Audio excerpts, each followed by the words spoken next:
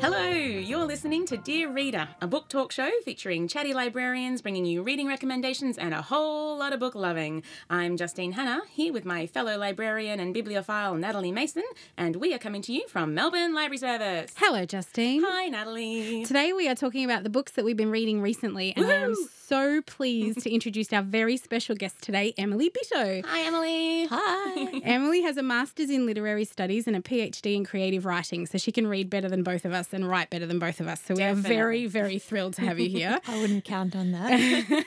Well, her debut novel, The Strays, is so brilliant and deservedly won the Stella Prize in 2015. We are such fans of the Stella Prize. We are such congratulations. Thank you. Thanks for having me. Before we get started, we want to remind you that we'd love to hear what you've been reading, so do please tweet us at Melb Library, that's at MELBLIBRARY, with the hashtag Dear Reader, and you can download Dear Reader episodes at iTunes by searching for Melbourne Library Service and subscribing. All the books we mention on the show today will be listed in our show notes, and those are on our Goodreads page, which you can find on our website at www.melbournelibraryservice.com.au and on the read page. All right, now we're going to talk about books, which is not unusual. Not unusual in the slightest, Natalie. Justine, you are going first today. So today I'm going to be talking about Department of Speculation by Jenny Offal. This novel may be small, but it packs a punch. This is the author's second book. Her first was written in 1999, and it explores the notion that staying true to one person for the rest of your life, getting married, raising children, are all difficult, complex, and unknowable endeavours. So we follow the course of a marriage through curious but always shimmering fragments of clear, stripped back and easy to read prose. Each fragment exists complete unto itself, but also clearly as part of something bigger. The plot is basically this. A writer lives in Brooklyn. A writer lives in Brooklyn and falls in love. A writer in Brooklyn marries and has a child. A married writer in Brooklyn lives, and then there are bedbugs. Betrayal happens, and life happens. The end.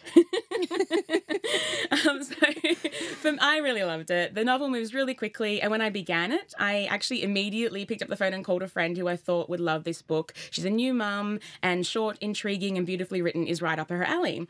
But then I read the rest of the book, and I had to call her back and say, I didn't think of you when I read this because of the content. Your marriage is fine.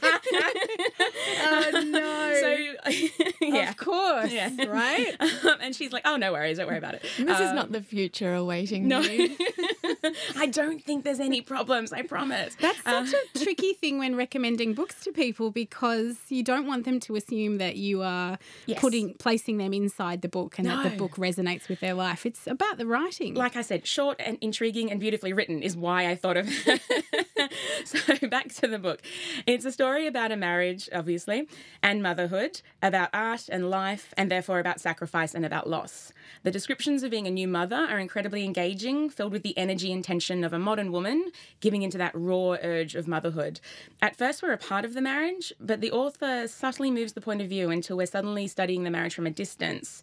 And of course, in a marriage, there are downs as well as ups, moments of happiness, periods of indecision, self-doubt, and also anger. The narrator offers us a very wry brand of observation, and each fact we learn about the wife, as she becomes known, makes her more compelling a character, at least it did to me. We only learn about the husband through the lens of the wife's meditations, and this may be a flaw in the story, or it may be the whole point. I'm not sure. I found it a fascinating read, beautifully written, well-paced, regardless of whether we're reading about a colicky baby, a faltering marriage, or stalled ambitions. This novel proves that domestic fiction can be both beautiful and intriguing. So that was Department of Speculation by Jenny Offal. Did you give it 10 million stars? Because I give it 10 million stars. I loved that book. I certainly gave it 5 out of 5 for me. It was, Okay. I just really enjoyed it. It had me from the very beginning. I was intrigued. I liked the tidbits that were thrown in, all these sort of interesting facts that make sense kind of, but they're a bit random, but it doesn't matter because the whole book's a bit random. So yeah, I really enjoyed it. It's so I found it really thoughtful as things occurred to the character. They were on the page, and the author is a poet, so the structure of her writing was so fragmented, but I think that was intentional. I loved it. Absolutely, it was intentional. Yeah, Yeah. I really enjoyed it. So Yeah.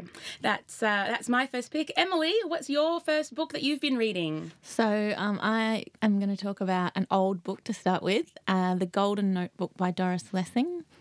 So I'm actually a little bit ashamed to have only just read this feminist classic, which was originally published in 1962. Before I start overflowing with praise, I'll just say from the outset that there are elements of this novel that are quite dated, especially the plot lines about the main protagonist's involvement with the Communist Party in the late 1950s. And these sections, I have to admit, are pretty difficult to wade through now. They just kind of seem quite irrelevant to the contemporary reader. But having said that, there are also elements of this book that remain, I think, genuinely radical and, I have to say, kind of shockingly so. Apparently, Lessing started writing this with the aim of chronicling the experience of being a woman during the particular era when she wrote it. So she wasn't kind of trying to make some sort of feminist point, but just wanted to write about what it was like to be a woman at that point in time. It's about what the main protagonist, Anna Wolfe, calls free women, women who are living independently, unmarried, although both of the two main female characters have previously been married and both are still caring for children. It's set at that moment just before the sexual revolution, and it essentially follows Anna over a few years as she struggles to understand herself and her relationships with men and her identity as a woman, a mother, a friend, and a writer. It's structured around a series of embedded texts which are Anna's notebooks, in which she details all of the different elements of her life and tries to kind of draw them together into a cohesive whole. And what I think is still really radical about this book is the way it puts female subjectivity absolutely front and centre, and a kind of female subjectivity that is allowed to be all the things that are usually reserved for male protagonists, I think. She's incredibly intelligent, complex, self-involved, and basically her quest is one of self-discovery. This is also a book that unashamedly views the world through a female gaze. Men in the novel are refracted through this female gaze. And it really made me realise how few books I've read that are, have been written since this era that actually kind of do this, and how few actually allow female protagonists this kind of very detailed, complex interior life, and how few see this as kind of worthy material for fiction. So I absolutely loved this book, The Golden Notebook by Doris Lessing, and I absolutely recommend it. Fabulous. It sounds I amazing. am also ashamed to say I haven't read Doris Lessing. I'm not ashamed to say I haven't read Doris Lessing because there's so much I haven't read yet, but I am unashamedly will say that I will read it. Yes, definitely. There's Especially so with much- that wonderful review. But there's Yeah, so it's much so to great. catch up on. There's so, I know. There are so many books. and they're written well before we were born, obviously. And they're just coming out all the time as well. Yeah. So if you kind of just try and keep up with what's coming out, you lose all of the stuff that's already been written. And then if you go back, you miss what's coming out. Yeah, It's impossible. It's a wonderful time to be alive. That's a very positive spin on it. So, Natalie, it's your go. What are you reading now? Well, I finished a book that I would also give 10 million stars to. It's called Fates and Furies by Lauren Groff. It's, Loved it. yes, Emily?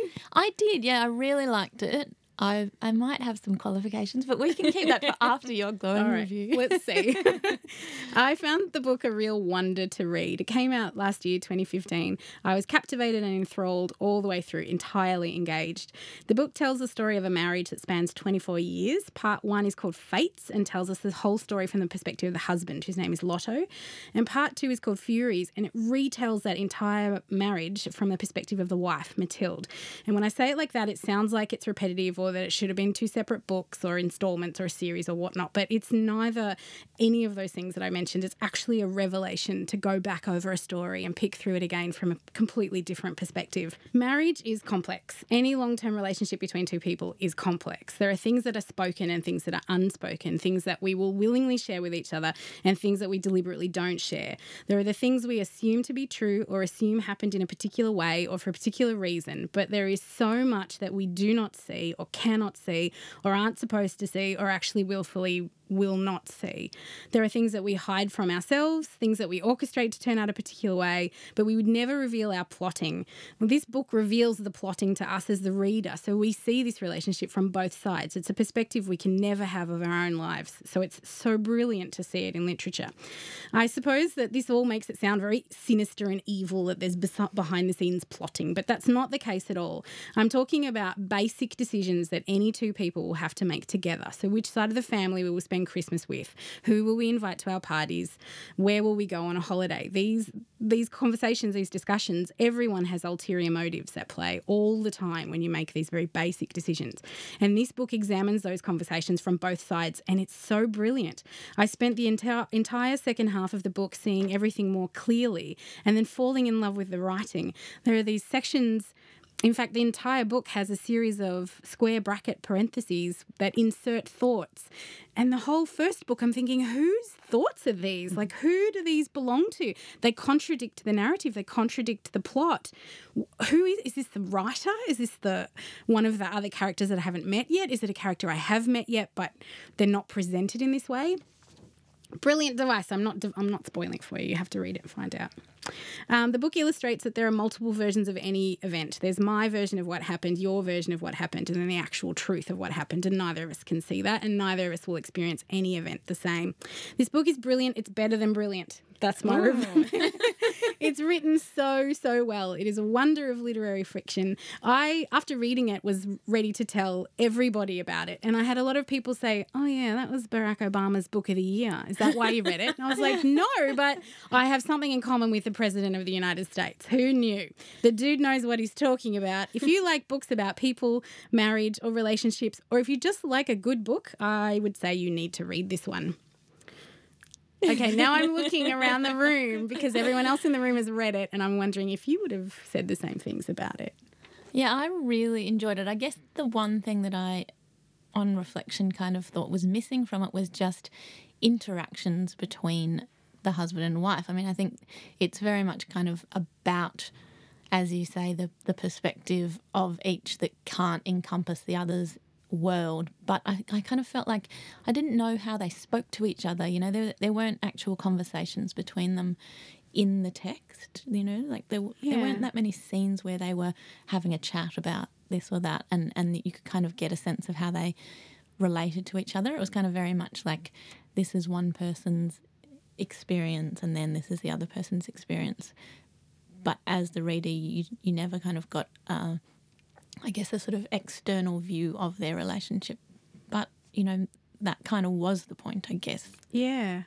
I think that there are far too many books that are all about conversations between two people and no real insight into how either of them is approaching that situation. And that's what I thought this book did so well, was just kind of pull out from any of those conversations and show us both perspectives. Yeah. I thought it did that so well. I don't think I've read anything like it before. I really liked it. I thought that the first half wasn't as good as the second half, and I actually put it down. And it didn't actually, like, you know how you said you were engaged the whole time? It didn't engage me. I was like, oh, this is good, and then this is dragging a bit. I'm going to just put it down. But I knew, having heard about the book already, I knew that I needed to get to that Furies part. So I picked it back up. I was like, no, okay, got some time, going to finish this.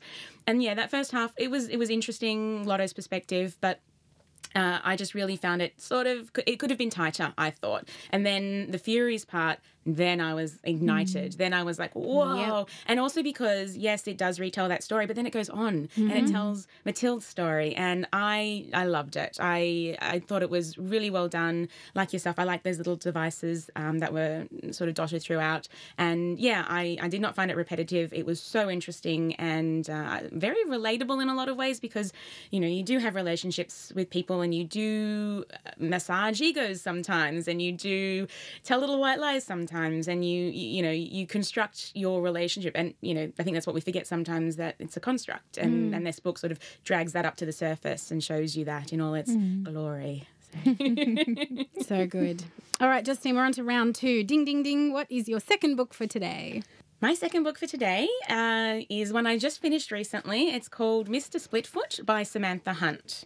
Radical spirituality, bold fraud, sexual exploitation, communes, cults, and con men, say that fast 3 times, are the background to this strange and wonderful story. So the novel opens with the story of Ruth and Nat, 2 orphans living at the Love of Christ foster home, farm and mission. Its founder, Father Arthur, only takes the most extreme cases, the psychotics, the deformed, the children nobody wants or cares about.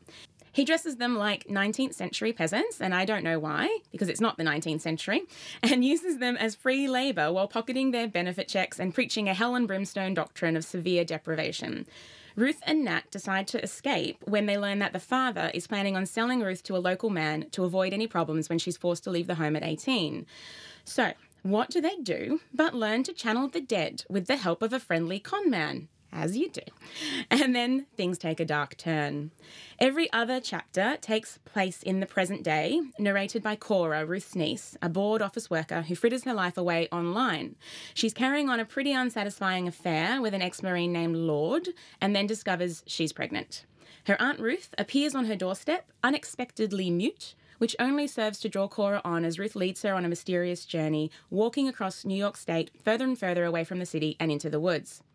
Cora hopes to discover the mysteries surrounding Ruth and also maybe discover a purpose for herself in life.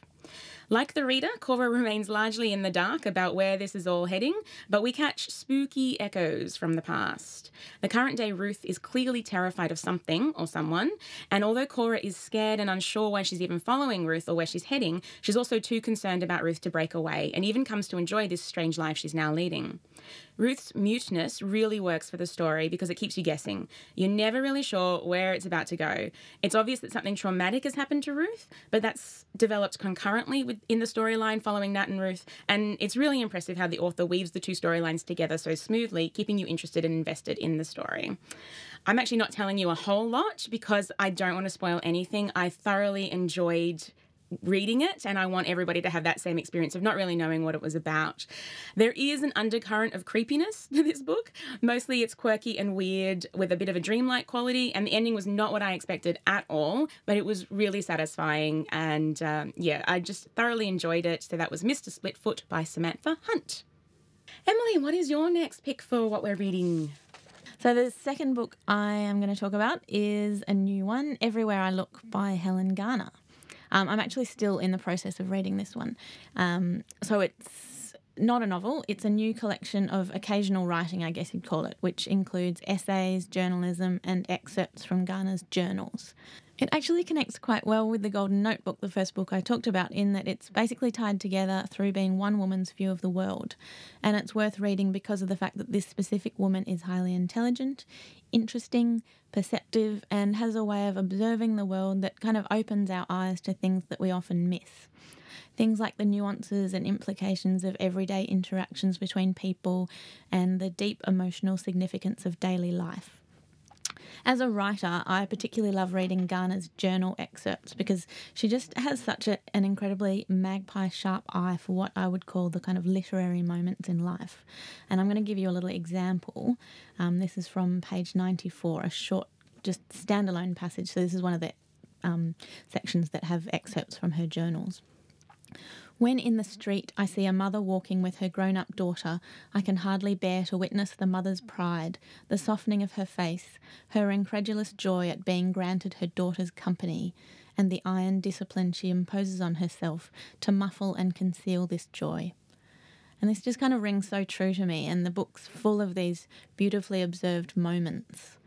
I'm finding reading this book really inspiring. As the title suggests, it's all about looking around us, a kind of wake-up call to pay attention to the world. And as a writer, you could read this almost as a kind of training manual on how to become more observant and engaged. And Garner's also kind of very politically engaged as well, which is really adds another kind of dimension to it. And, I guess also how to turn everyday life into art.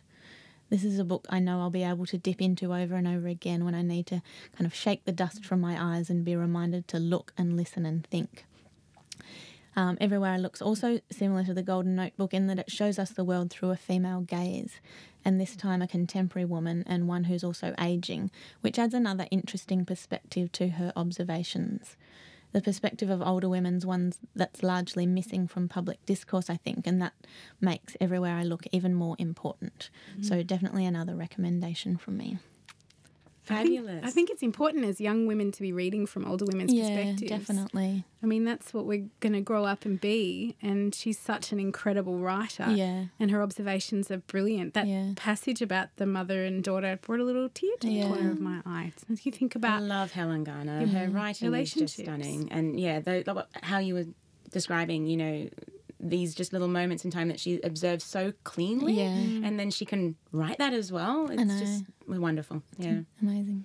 And you can borrow that particular book from the library, but I would recommend putting a reservation on it because I think it's pretty popular. Yes, as it should be. Natalie, your last book for my our second book podcast. and our final book for our episode today is Becoming Coralie Lewis by Jane Harrison. This is a YA novel written in 2015. Jane Harrison is a playwright, and this is her first novel. It is such a super sweet book, and I don't say that in any condescending way because young adult books are fierce and they tackle important issues and they show young people how to do things, how to think about things.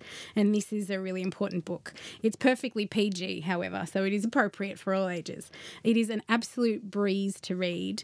It's a very straightforward plot. Kira Lee is an Aboriginal girl. She's adopted into a white family at a young age and she grows up in country Victoria.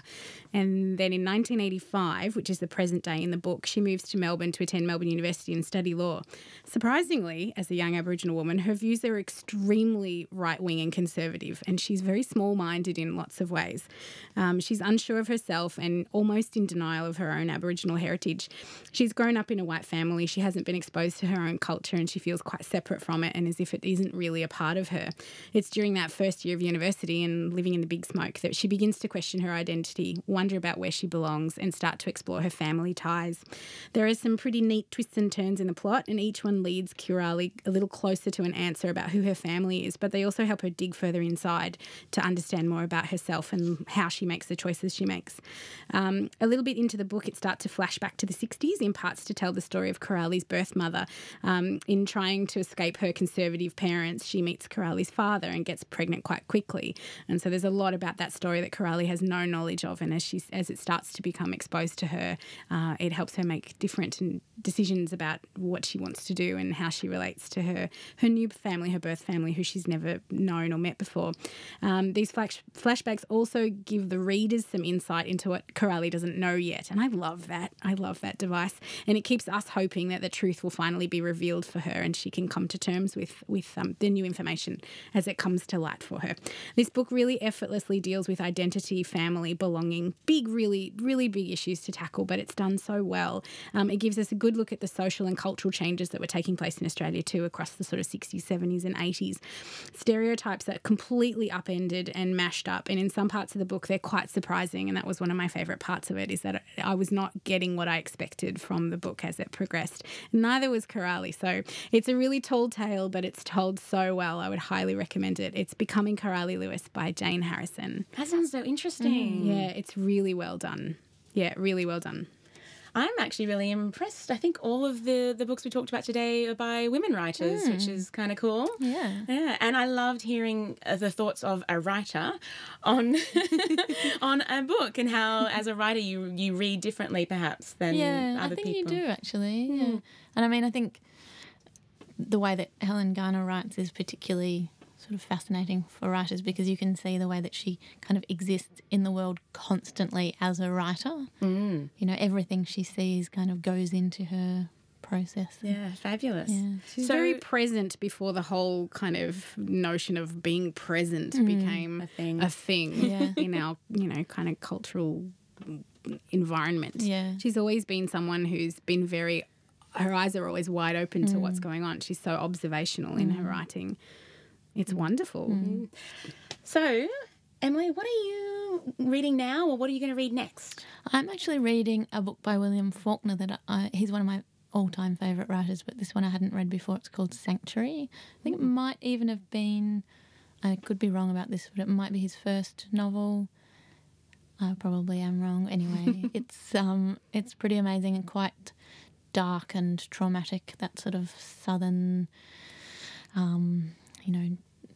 depressed kind of environment that he's writing about a lot. And it's amazing. Awesome.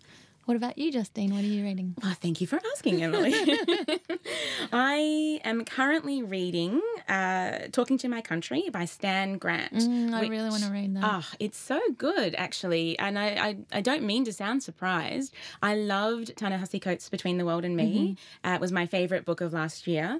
And that is a very similar book to what Stan Grant has produced here. In fact, I think he might have been a little bit inspired by that. So Between the World and Me, about race relations, essentially, in America. Talking to My Country, and I'm still reading it. I'm over halfway through it. It's not quite as lyrically beautiful in the prose, though there are beautiful aspects to it. This is really lovely. It's well written. It's a good pace to it, and it's very interesting. It's most interesting to me, I guess, because it is about Australia, and it's about Stan is talking about his experiences being part Aboriginal, part white, and he can trace his ancestors back to Ireland and also pre-European settlement in Australia. So it's really fascinating, and I'm really enjoying it. It's a good story, as well as being very interesting historically. But I also very, very quickly want to give a shout out to Helen Oyeyemi and Boy Snow Bird, which was such a great book, and I was nearly going to talk about it today, except that I read it a little bit longer ago than the other two. And it's set in 1953 and explores the main character, Boy Novak's quest for beauty in Massachusetts. She marries a local widower and becomes stepmother to Snow, and eventually mothers a child of her own, whom she names Bird. So basically, it's often referred to as a take on the Snow White fairy tale, but from the point of view of the stepmother. And then a Boy, Snow and Bird become a bit divided as colorism comes into play. So they're still really curious about one another, but the fact that they're different colours, and I'm not going to tell you who is what, you have to read it, actually really separates them, as well as somehow brings them together. So that's Boy, Snow, Bird by Helen Oyeyemi. Sounds very intriguing. Yes, it is. Natalie, what are you reading next? I'm going to read The Turner House by Angela Flournoy, and I'm so looking forward to it. It's another family saga. It's perfect. Perfect for you. Just what I need. Just what I need. Well, that's our show. Thank you so much, Emily, for being part of our episode today. It's been great fun. Oh, we've loved having you. You can read our show notes, including a list of the books we've discussed, on our Goodreads page, which you can find on our website at www.melbournelibraryservice.com.au and on the read page. We would also love you to tell us what you've been reading or ask us for a reading recommendation. We like talking about books. Tweet us at Melbourne Library with the hashtag Dear Reader, or join the conversation on Goodreads. Don't forget you can download Dear Reader episodes at SoundCloud or iTunes by searching for Melbourne Library Service and subscribing. The groovy music on our program is by Ben Mason. Check out more of his music at www.benmason.com.au. And until next time, dear reader, thanks for listening.